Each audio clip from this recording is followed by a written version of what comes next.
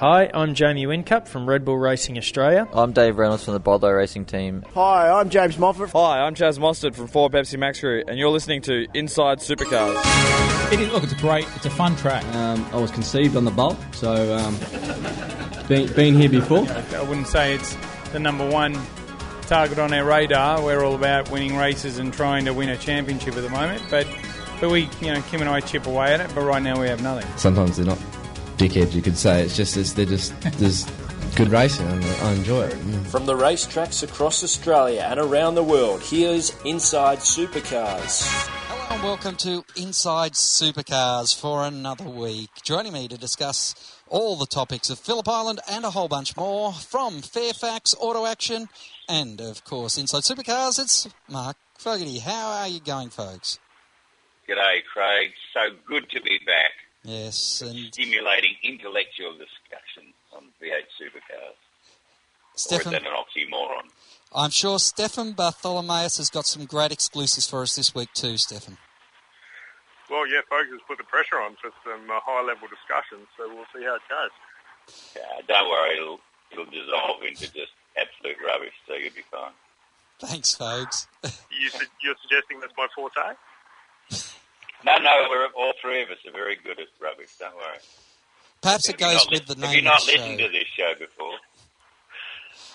Craig Lowndes, still in the hunt. Technically, Craig Revell is in charge, he thinks, but we know. Well, he was for the first 18 seconds anyway.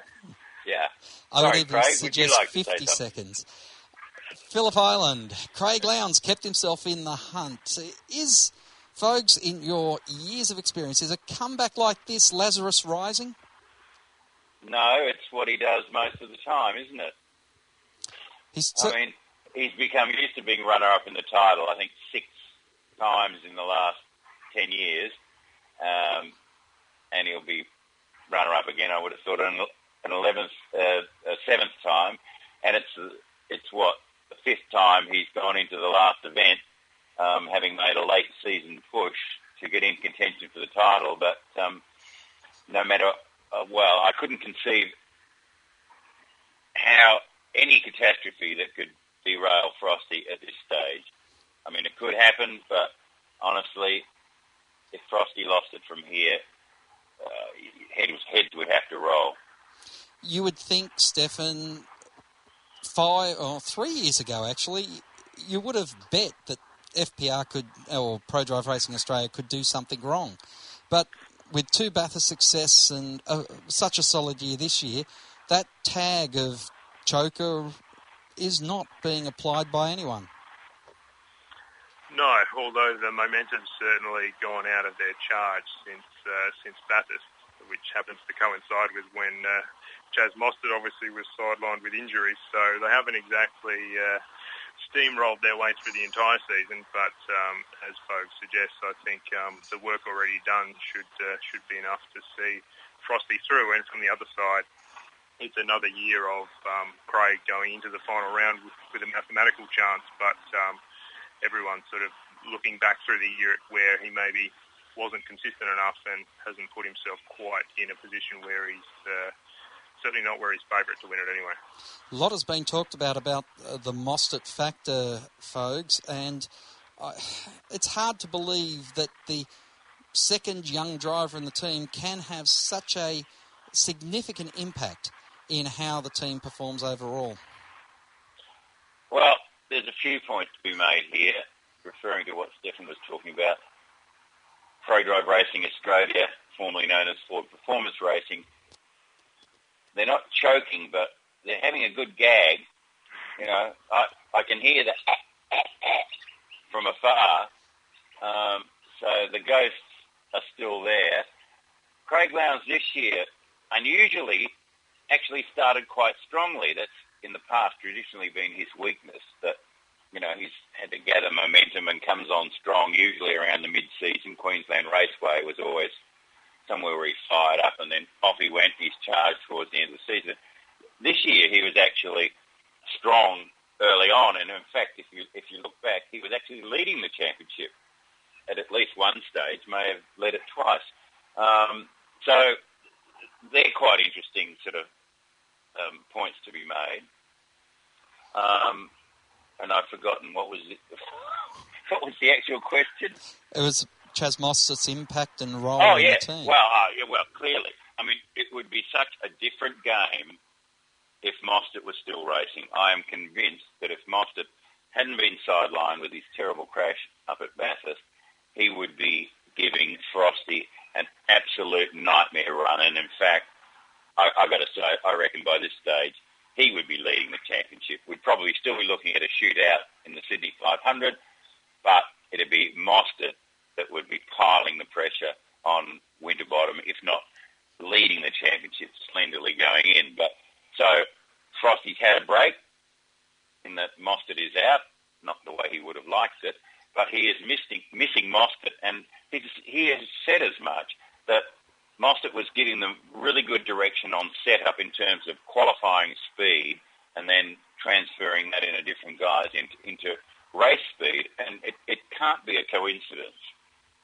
that Mark's relative struggles, at ordinary form, has happened since Bathurst. I mean, he drove like a champion to win the Sandown 500, I thought, Winterbottom, and that was a really good sign. And another champion's drive in salvaging second from a very difficult weekend behind Lowndes at Bathurst. It was all looking good. And then at the Gold Coast, it just went to pot. And, what's the only deduction you can make? The absence of Mostert and his lightning speed out of that FGX Falcon has been critical. Another man who has been quick in the Ford garages is David Reynolds, Stefan, but he obviously now is in a position where, well, I don't really need to help the team. It's not my team anymore. Unfortunately, his championship hopes were sidelined up towards Hayshed, and I guess there's a whole bunch of stories and a whole bunch of things we could talk about. Van Gisbergen and Reynolds' contact, and did the penalty fit the crime? Does David have any moral obligation to be the Ford playing rear gunner to Winterbottom? Do you want to start with any of them? Well, I think the primary thing for Dave is that he'd probably like to be second at the end of the season rather than third. To some people that doesn't mean very much, but he was second before that race where he got escorted off the road by Shane Van Gisbergen there on Saturday. I don't think he'll be lying awake worrying about whether Winterbottom's going to win the championship or not, but that's partly because, I think Frosty should do it regardless. It's only if he gets taken out by someone else or makes his own error that he's going to lose it. So I don't know if Dave will really play any role in deciding that, but certainly what happened on Saturday at Phillip Island raised a couple of issues. A lot of people were talking about whether title contenders need to be protected and harsher penalties being applied for when they are messed with in the final events. And interestingly, Fogues had spoken to Bargs and written a story the day prior where Jason had basically said that they would come down very hard on anyone who does interfere, and lo and behold, there was a very lenient penalty for something that, regardless of the championship situation, seemed to be quite a dastardly act. So that was curious. And there's also the factor that applies all the time of sometimes these issues are looked at during the race and there's a drive-through penalty, which in the Saturday situation would have put Shane back to last if he'd had a drive-through. But that they do a post-race, then he gets a 25-point penalty instead of what would have been a 60-point penalty going from fourth back to last. So I think that's the broader issue that needs to be looked at before next year to get that consistent. Fogues, you did write the story about, we're going to make sure this is a fair and even contest, but it certainly didn't seem either fair or even if David can lose 50 points and Shane 25. It was mishandled. I don't think there was any, forget all the conspiracy theories and any suggestions of bias. I just think, plain and simple, in the heat of the moment, the decision on what to do about that incident between Van Gisbergen and Reynolds was mishandled.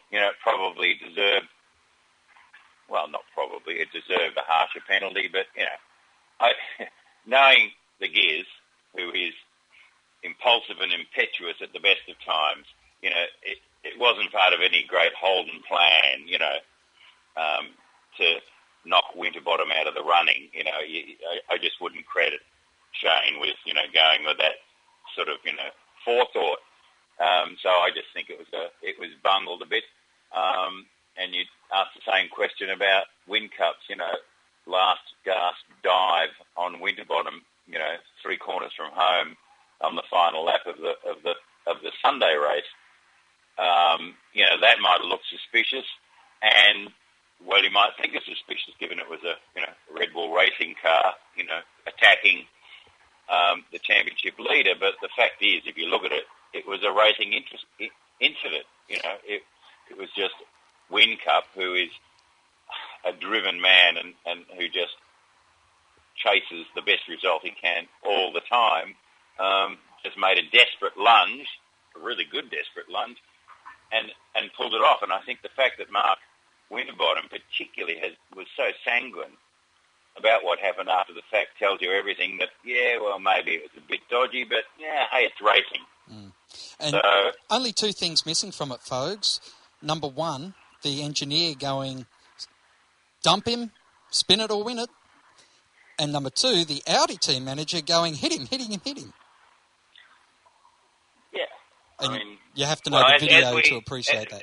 As we know, but lots of ill-informed people apparently didn't in the lead-up, you know, team orders, overt team orders, are illegal in V8 supercars, unlike Formula One. But you know, you cannot instruct a driver, you know, to do something that has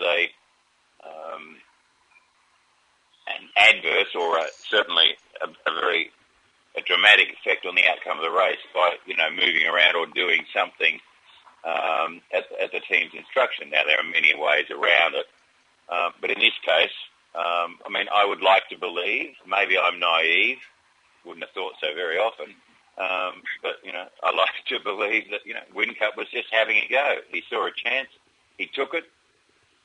Great move, I thought. And had Winterbottom not finished 4th, would there have been a different standard applied to what that move was? Stefan?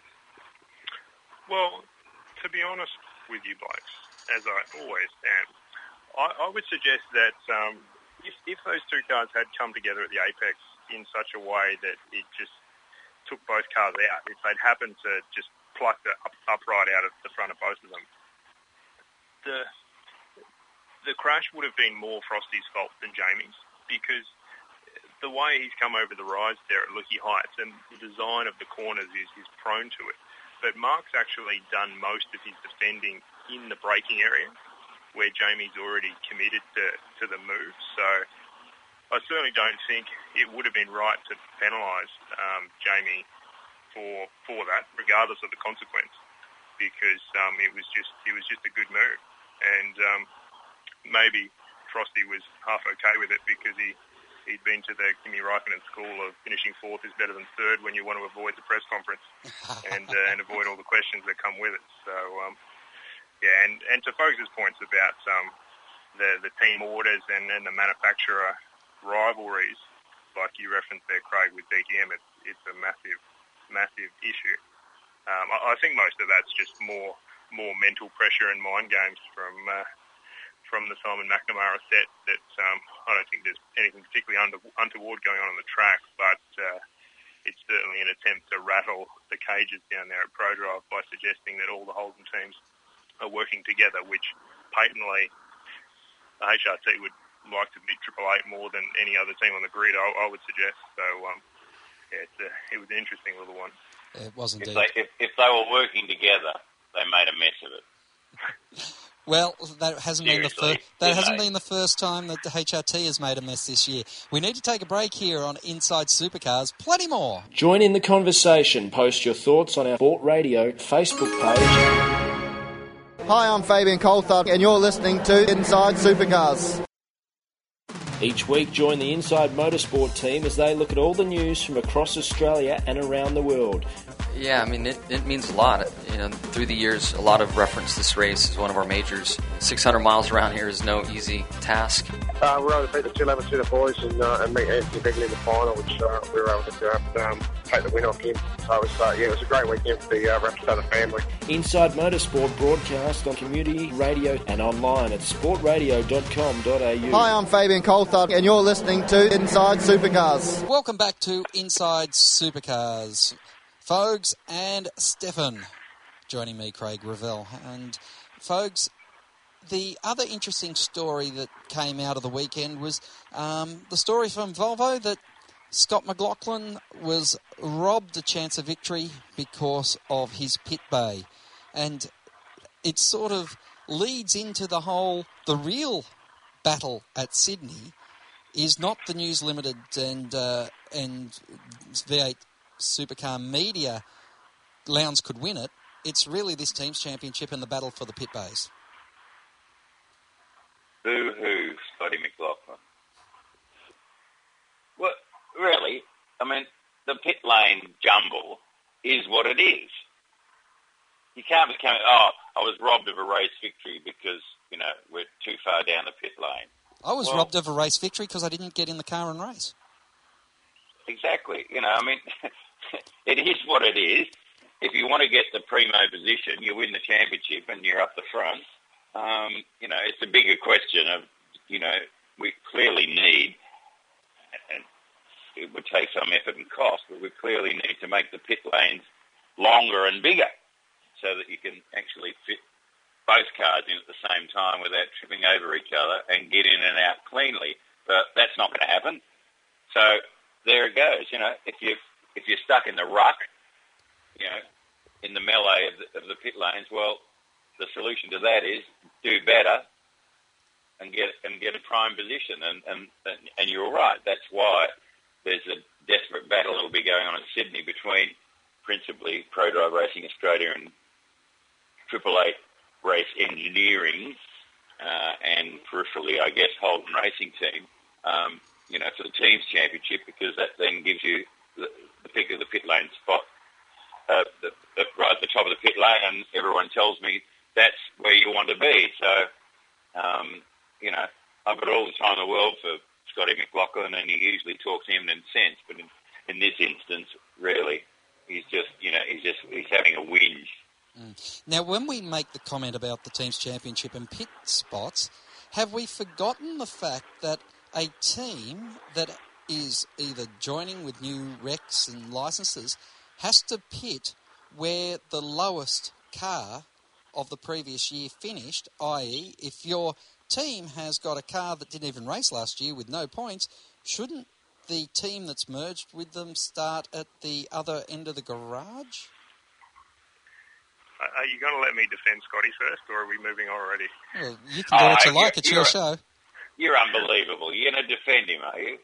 Well, I know you like to have a reputation of being quite cutting, folks. So it's only fair that you play that card. But I'm hard but fair.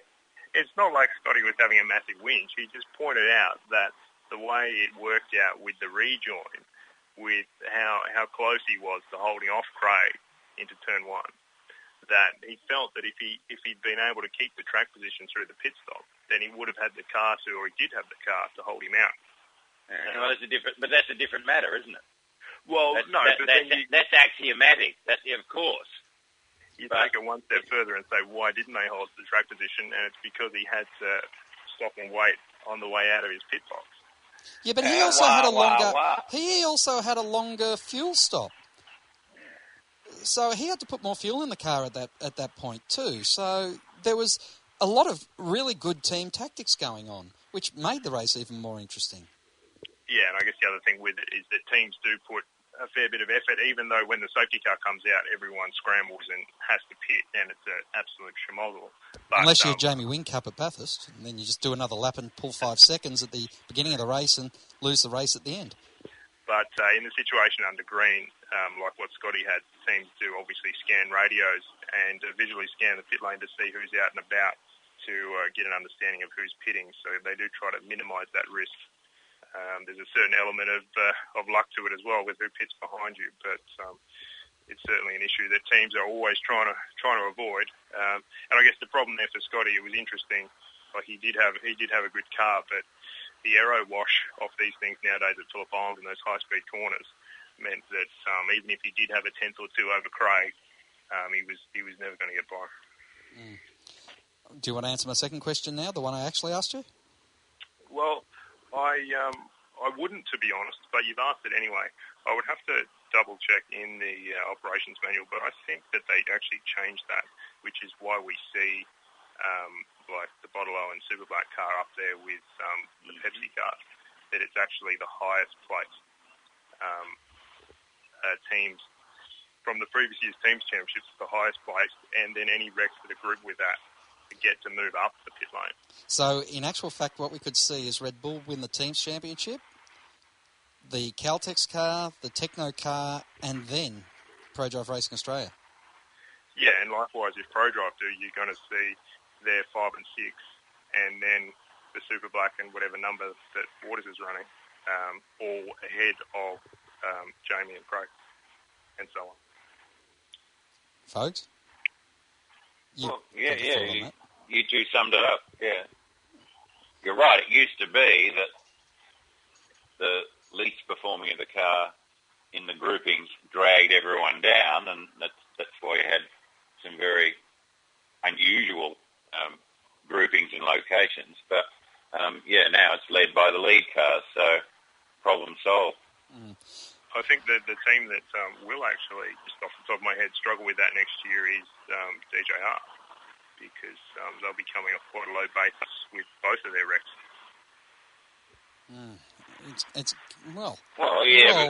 But it'll reflect, their average performance, if you like, over the season with Pi, won't it? So for sure. They'll pretty much be where they should be. I mean, what are you suggesting? That they should be up near the front? Well, I'm not saying they should be put there, but next year when they're a clearly front-running team, as we're expecting, I think this conversation that we had about McLaughlin at Phillip Island fighting for the win, but losing out a little bit due to the poor pit position will be a conversation we have about that team next year. All right, well, let's have a break here and then come back and talk about DJR Team Penske here on Inside Supercars. The views expressed on Inside Supercars, including the panellists and guests, do not reflect the views of the network, Thunder Media or Sport Radio. Any publication or rebroadcast of the show without the expressed written permission of Thunder Media is strictly prohibited.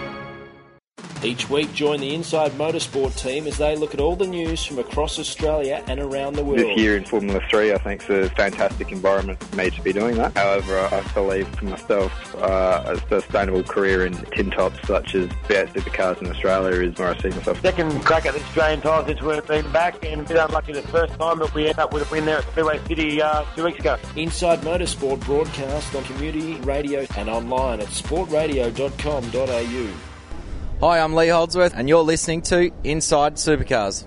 Welcome back to Inside Supercars. Stefan Bartholomaeus and Mark Fogarty here. And DJR Team Penske, Stefan, I think you're heading my line of thinking here that they're on the cusp of being a very dominant team with the way that they've built their season this year. Yeah, it's something that I think the level that they started at was a lot lower than they expected. It was blatantly fairly diabolical earlier in the year, and it probably their plans weren't helped a lot by the driver changes they didn't expect. But even going back to as far as Hidden Valley, there was some pretty clear signs of progress, and they've gradually raised that benchmark. I think by about Sandown they had a fair bit more performance, but through all three Pertec Enduro Cup events, there was just issues executing the races, whether it have been Marcus's start in neutral at Sandown or a bit of strategy and obviously mechanical failure at Bathurst and so on and so forth. But we finally saw it put the Coe in a simpler format than drop the car on the track and be right up there in quality and get a podium. So Scotty wasn't too far away at Phillip Island. Obviously he made that mistake on the Sunday, which gave him a result that was a lot poorer than the car speed was. So for sure. I think they're at that position now where they're fighting for the top 5, and next year they should be winning some races. Folks, do you have our rosy-coloured optimism? I think it's a giant leap of faith to assume that DJR Team Penske will be, well, unless I misheard it, I think Stefan said a dominant team next year. I think that's highly unlikely. A front-running team, probably, but no guarantee. That team still has a lot of work to do. They'll be expanding to 2 cars. They're still betting in personnel, and there'll be more personnel changes, hopefully for the better, as we go into the season. And then they've got to bet in Fabian Coulthard there. There's so many things I think they still have to learn that while I'm pretty sure it'll be a much stronger effort overall from the start and that they will score more regular podiums, I still think race wins are quite a long way away for that operation. 2017 will be a different story altogether, I suspect. But next year, yes, I would expect they'll get a race win or maybe even some race wins, but I still think, and I suspect, just for logical reasons, that at best they'll be, 4th or 5th in the pecking order, which is a big jump from this year. But for them to, leap into championship contention, I think at this stage is just far too much to expect. I know the doctor likes to listen to this show, so I'll be interested to see how, if they do have some quick success, he might recall this conversation to you folks. Did Lucas... bring it on. Did Lucas benefit from Paul's experience on the weekend? That's for you folks. You would ask me, wouldn't you? I was going to ask both of you, but... Well, before you jump into that, folks, I reckon Craig's got to go back to the third umpire on whether I said that DJR will be dominant next year. I actually think I said it in the form of a question. Okay, no, fair enough. I think I said it in the form of a question, but I'll wear it. I'm big enough to wear it. I qualify it, Stefan, so if you didn't say that... One of the front-running teams and in a position to win a couple of races, which I think was where you ended up with your explanation. No, I agree with that. Okay, well, someone threw the dominant word in there. I did. So. And the doctor can come down and thank me for it next year if that happens to be the case. Yeah, so now you really want me to appraise Lucas Dumbrell Motorsport? Yes. From the... Yeah, look, interesting. Paul, he knows those cars very well. Yeah. He's been in the cars with the ultimate engineering package. And how did he go? Well, he was in the midfield for most of the race weekend. Well, really? Most of the race weekend? You sure about that? Well, at times he was in the midfield. He was no Nick Furcat, was he? But did we expect him to be? Yes. He's experienced. He used to be a very fast, regular main game driver. I'm sorry. I mean, yes, he was thrown in, allegedly or apparently, got the call when he was, sitting up the road from San Remo munching on a McDonald's burger or something and got thrown into it. I don't know why you would expect any more or any less. He did a workmanlike job for a part-timer. I just love the fact that we can get in trouble for using the word... what is a back marker team. End of. All right. I like the fact that we can be jumped all over for using the term dominant, but you will then use on one of the fittest people I've ever met, sitting down having a McDonald's hamburger. I love that. Stefan? Well, apparently he was. He was at McDonald's anyway, so what else would you be having? Well, they have a wide range of healthy options, folks. So you can't assume. Yeah, I think thank you, Stephen. I'm well aware of that, but that's not the impression I got. But I'll give Paul the benefit of the doubt. He was there having a salad wrap. Has Bam got a contract with McDonald's now? Because that defence was just pitch perfect. I also like that folks threw in allegedly it was spur of the moment because there was some interesting lack of some of the stories didn't line up coming out of there, put it that way, about how it all went down. Yeah, he just happened to be on his way down there. With his helmet. Yeah. Oh, that's right, yeah. But his development series race suit. Yeah, anyway, we could talk about that for a while. But, yeah, I think the key thing that everyone saw out of that was that Nick Percat does a pretty outstanding job in those cars. Because when you say that Paul knows those cars pretty well, I don't reckon he would have got down there and gone, oh, this all looks familiar. Because the equipment at Red Bull is quite a way above what's down there at Lucas's. And the co-drivers do all have a bit of a laugh how some of the guys, and this is not discrediting PD at all, but some of the co-drivers that are in the really good cars get glorified probably a little bit more than they should, because they jump in very good cars and do a good job with them, and they look like they're far and away better than some of the other co-drivers, which isn't always the case. Would it be mischievous of me to question why it's taken Paul Dumbrell so long to finally drive his brother's team? I don't think it'd be mischievous at all. But it might be a question you should ask the Dumbrells rather than the likes of us.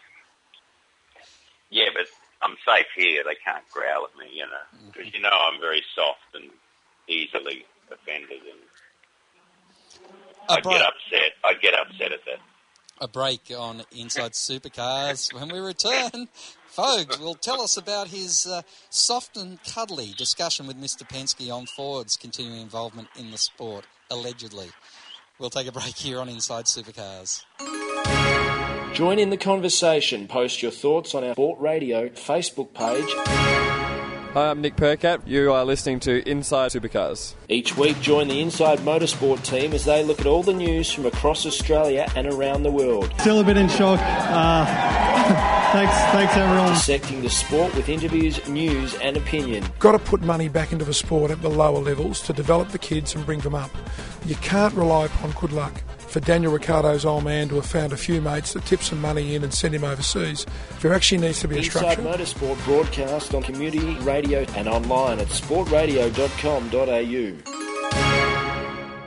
Hi, I'm James Moffat. Hi, I'm Michael Caruso. And you're listening to Inside Supercars. Welcome back to Inside Supercars with Mark Fogarty from, well, just about anywhere you can see his stuff. Canberra Times, The Age, the Sydney Morning Herald there, of course, and in Auto Action, where he's the editor. You're still the editor at large? Still the editor at large, thank you. There you go. And, of course, Hall of Fame for the V8 Media Association. And, what else? Where else can you go from there? Stefan Bartholomew. Only down. Stefan Bartholomeus was the man who cleaned up last year at the Media Awards with. Oh, yeah, stabbed me in the heart. 3 gongs. Sounds like you're filling time, Craig. Wound me. Oh, here we go. But, folks, you did speak to the captain, and he was telling you that he's working very hard to get into 2017 with some sort of Ford backing. That's what he said. He's going to keep talking to them in the United States and with the new boss of Ford Performance, which is this week's name for Ford Racing. He'll keep applying the pressure, and that's the direction he wants to go. I'm not sure why he's so wedded to Ford, given that, his extensive dealer network in the United States and in Western Europe encompasses just about every brand you can think of. You can pick up the phone and talk to the big bosses at any major car company in the world, but seems to have a Ford bee in his bonnet, so that's the position he wants to try and pursue and get Ford support out of Detroit to put pressure on Broadmeadows, and presumably sooner than later, if that all worked out, they'd be running Mustangs, and those Mustangs would presumably be powered by some sort of supercars version of I think it's a 3.5 litre EcoBoost V6 race engine that they already have, a ready-made alternative to a traditional 5-litre V8 that also Nissan and General Motors at the very least have access to. So If anyone's going to persuade Ford to get back into racing in this country, it is Roger Penske, but it'll be a huge effort because Ford Australia have they've pretty much lost interest in life, really, let's face it. They've abandoned their performance car heritage.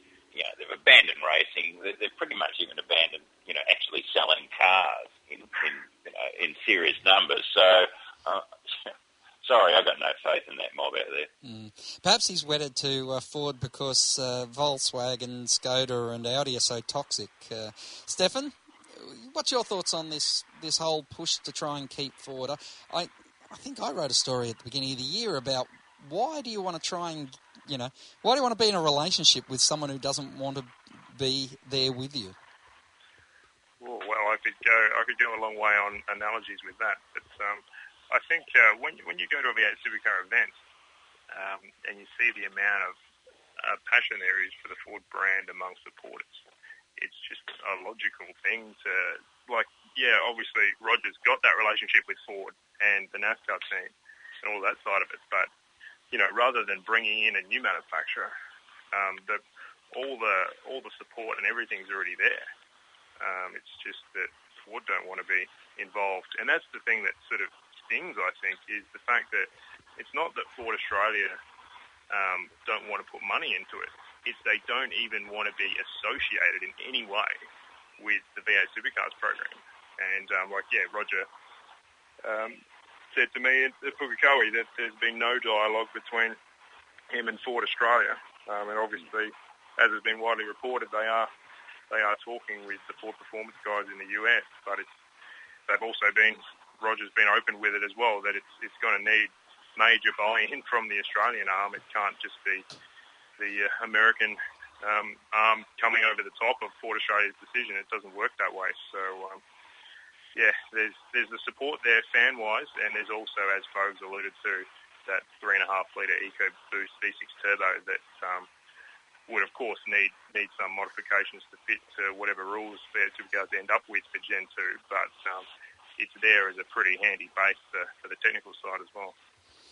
Stefan, you brought up a very interesting and valid point there, is the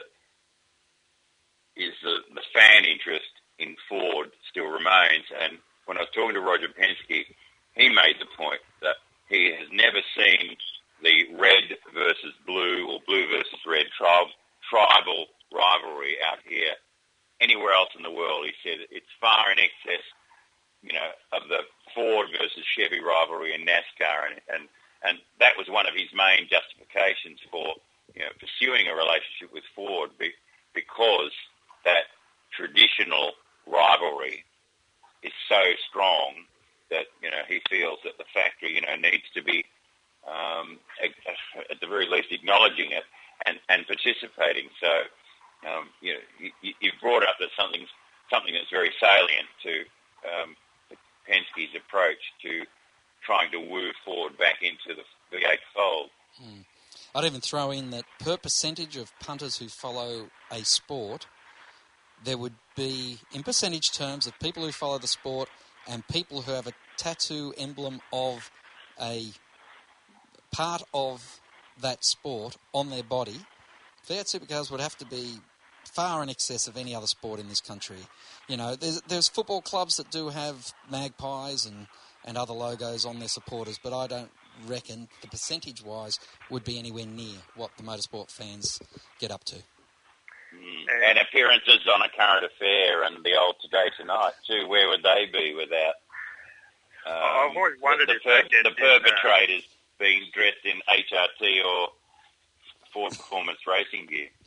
If that gets in HRT's media monitoring every time that happens, I'm unsure, but the sponsors certainly get a big run out of those. Yeah, well, a certain person that I know at Nissan got very excited pre-Bathurst when, in a current affair report or one of those tabloid programs report on someone who'd done something not in line with normal social mores. He was very excited that the person was wearing a Nissan V8 Supercars jacket.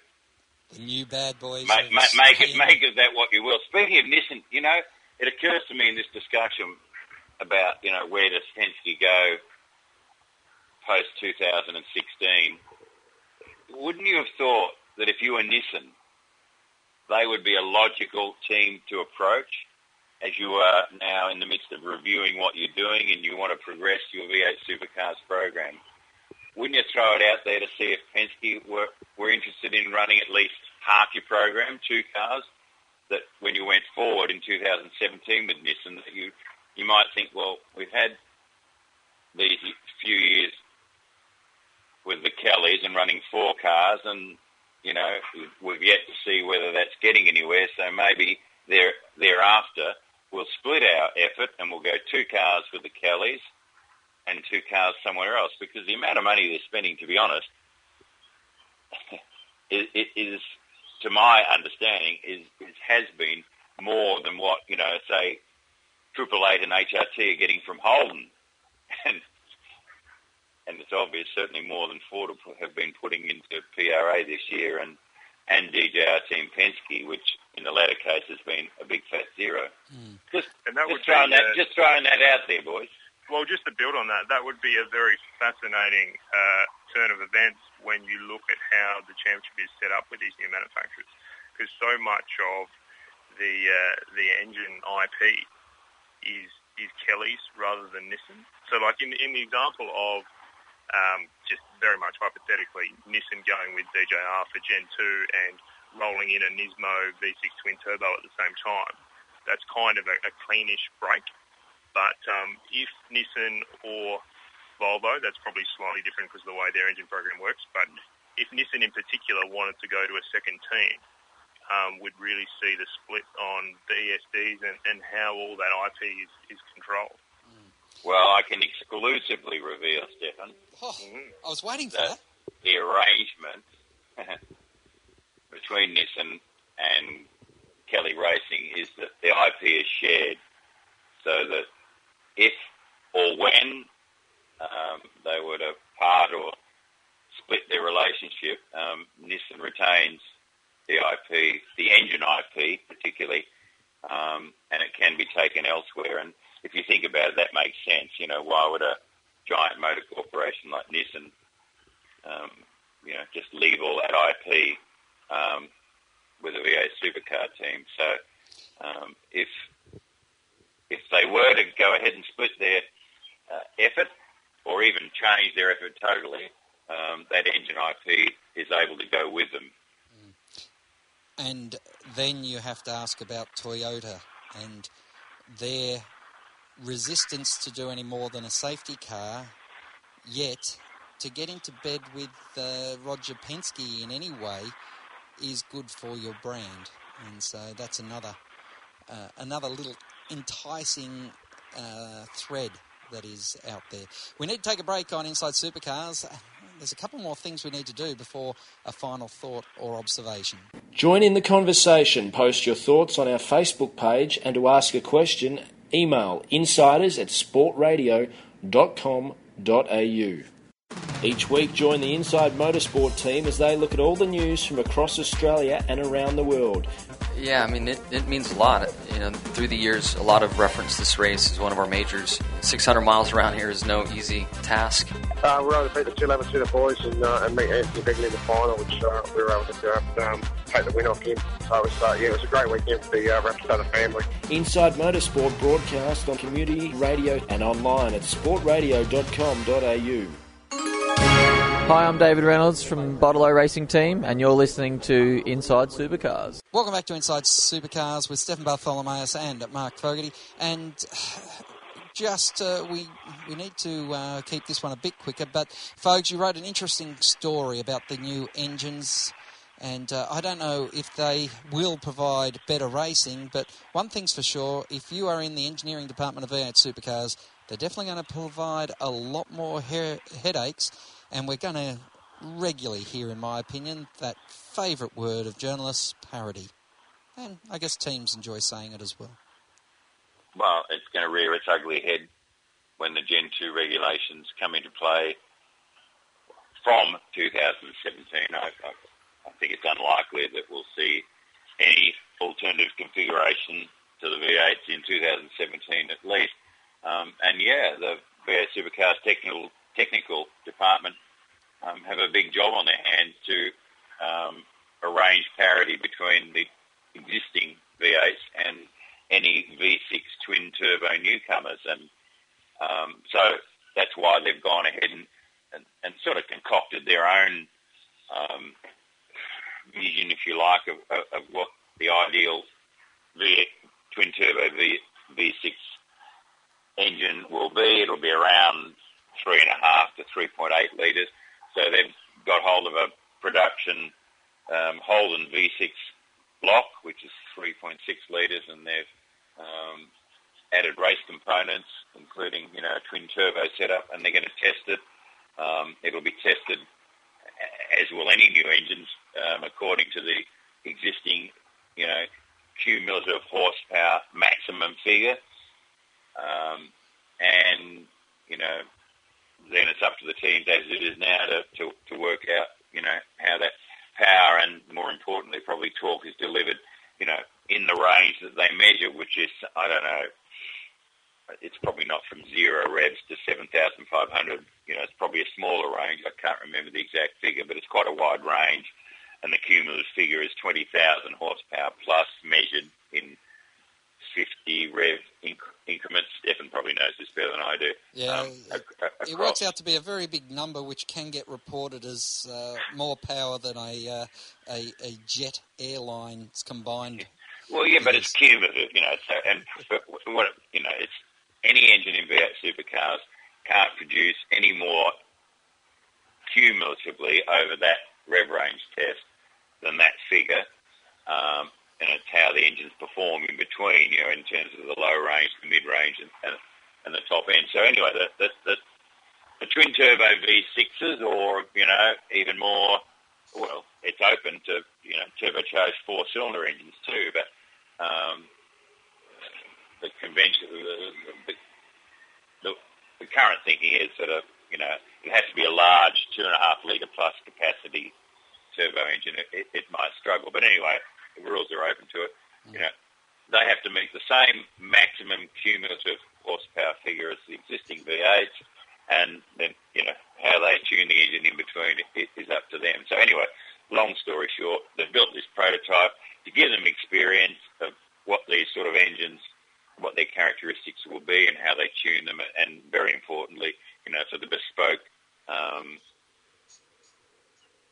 engine management system, the ECU, that will have to run. So anyway, and an even longer story, even shorter, that project of building that engine and putting it on the dyno, which their engine consultant Craig Haystead is doing up in Brisbane, is running behind time. They had planned it originally maybe to run it in the fit it to the prototype car of the future Commodore chassis and run it at Bathurst as a demonstration. Then they were thinking of Homebush. Not going to happen. Now, most likely, the engine will run on a dyno. Well, according to David Stewart, the technical and sporting director of V8 Supercars, it'll get on a dyno by early January, so we won't see it on the track until the Clipsal 500. It'll be the Clipsal 500 because there's no pre-season test. And we'll get to hear whether it is actually still a loud, noisy, throaty, roary engine or a whooshing wimp like the Formula One engine. Now, Stefan, do you have the same confidence and excitement about seeing this V6 twin-turbo V8 supercar trial engine as we all did for the stock block V8 supercar engine that any manufacturer could just bolt into their car and start running with? Because that one didn't see the light of day either.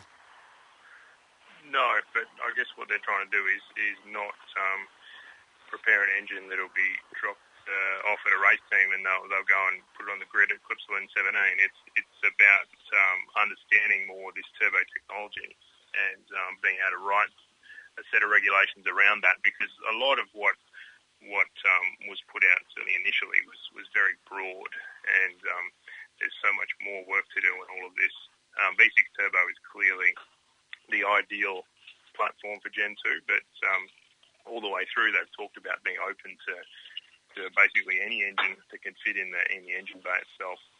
So the overall picture is that in a way, Fiat Supercars at the moment is a victim of its own success because the teams and the cars are so close at the moment that anything that drops in that's outside the window, either with too much performance or not enough, is really going to stand out. So it's not just about putting that cumulative horsepower figure in place. It's moment of inertia of components so that they spin up the same way and all of that stuff, which, you can't just go and put a 16-kilo crank in a four-cylinder turbo. It's just not mechanically going to work. So there's a lot of detail behind all that still needs to be ironed out. All right, now Walkinshaw's downsizers, the Mark Webber of team owners, Charlie Swerkolt, Stefan, where does he go?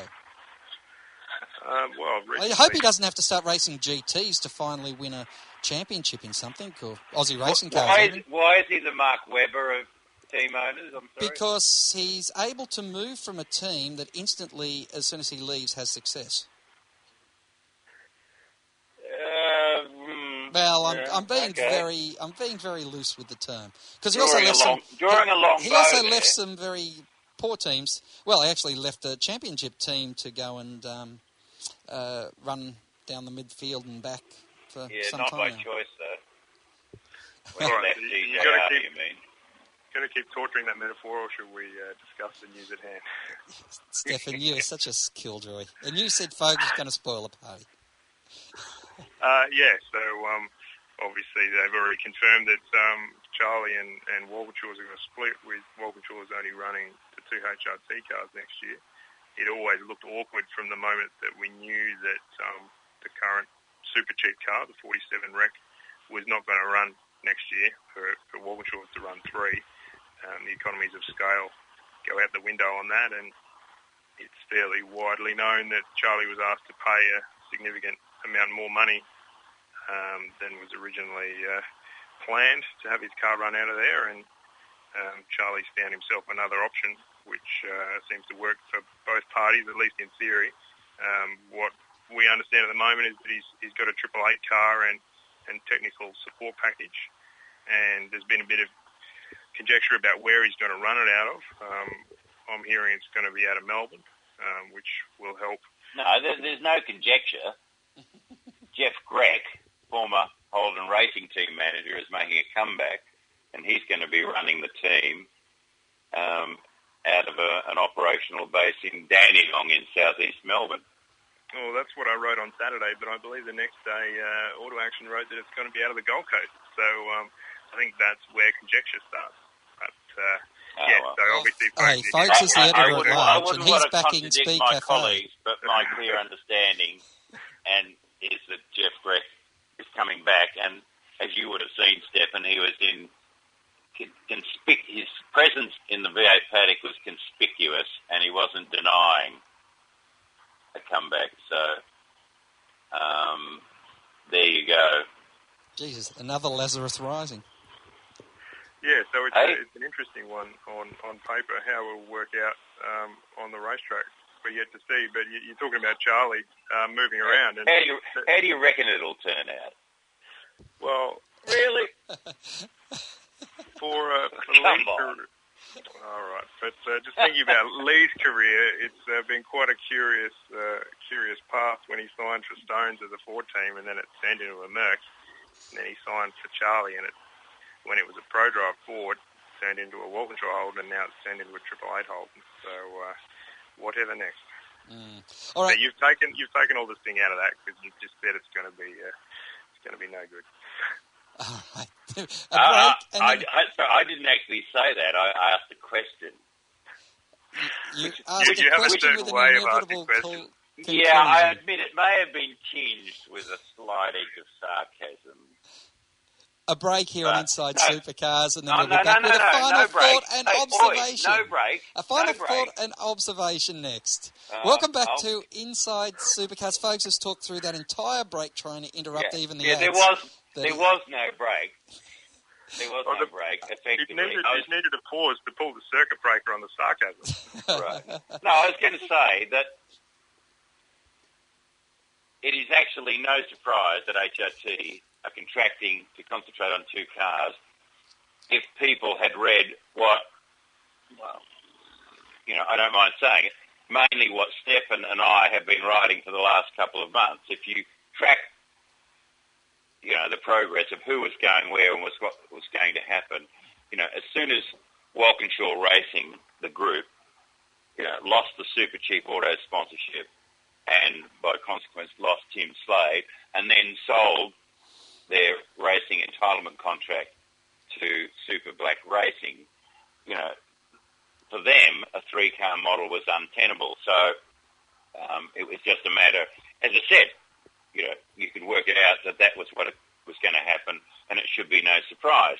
The only question mark over, leading up to all this was whether Charlie Schwerkolt would have the budget to continue his own licence, his own rep next year, which apparently he has, and has put together this deal, and we'll see how it all turns out. But it should be no shock to anyone who's, followed the reporting of the silly season, if you like, that we've ended at this point. All right, a final thought or observation, Stefan Bartholomaeus? I guess just to follow directly on from that one, there's Charlie's an example, I think, of a lot of people entering cars, but we can't assume they do actually have the budget there to run them. There's still a lot of work to do commercially for a lot of teams, and they had to commit pretty early this year. So it's a tough old world out there. Folks, a final thought or observation? I want Stefan's final thought. Oh, well, there you go. That's all we have time for this. Well, are you not doing a final thought, Stefan? He just did it. Oh, that was his final thought, was it? Oh, sorry. Okay. No, my final thought then, thank you for asking, Craig, is, okay, we're going to make up our minds. I'm really tired now. What is each supercar, V8 supercar event? Is it an event or is it a round? A few years back, we changed the game and we split it up into individual races because, as you remember, it used to be that the overall top point scorer of however many races there are on a weekend won the round, which confused everyone and then often ended up with someone who'd never won a race won the round. So they've changed it. So we now have events. But everyone now keeps calling them rounds.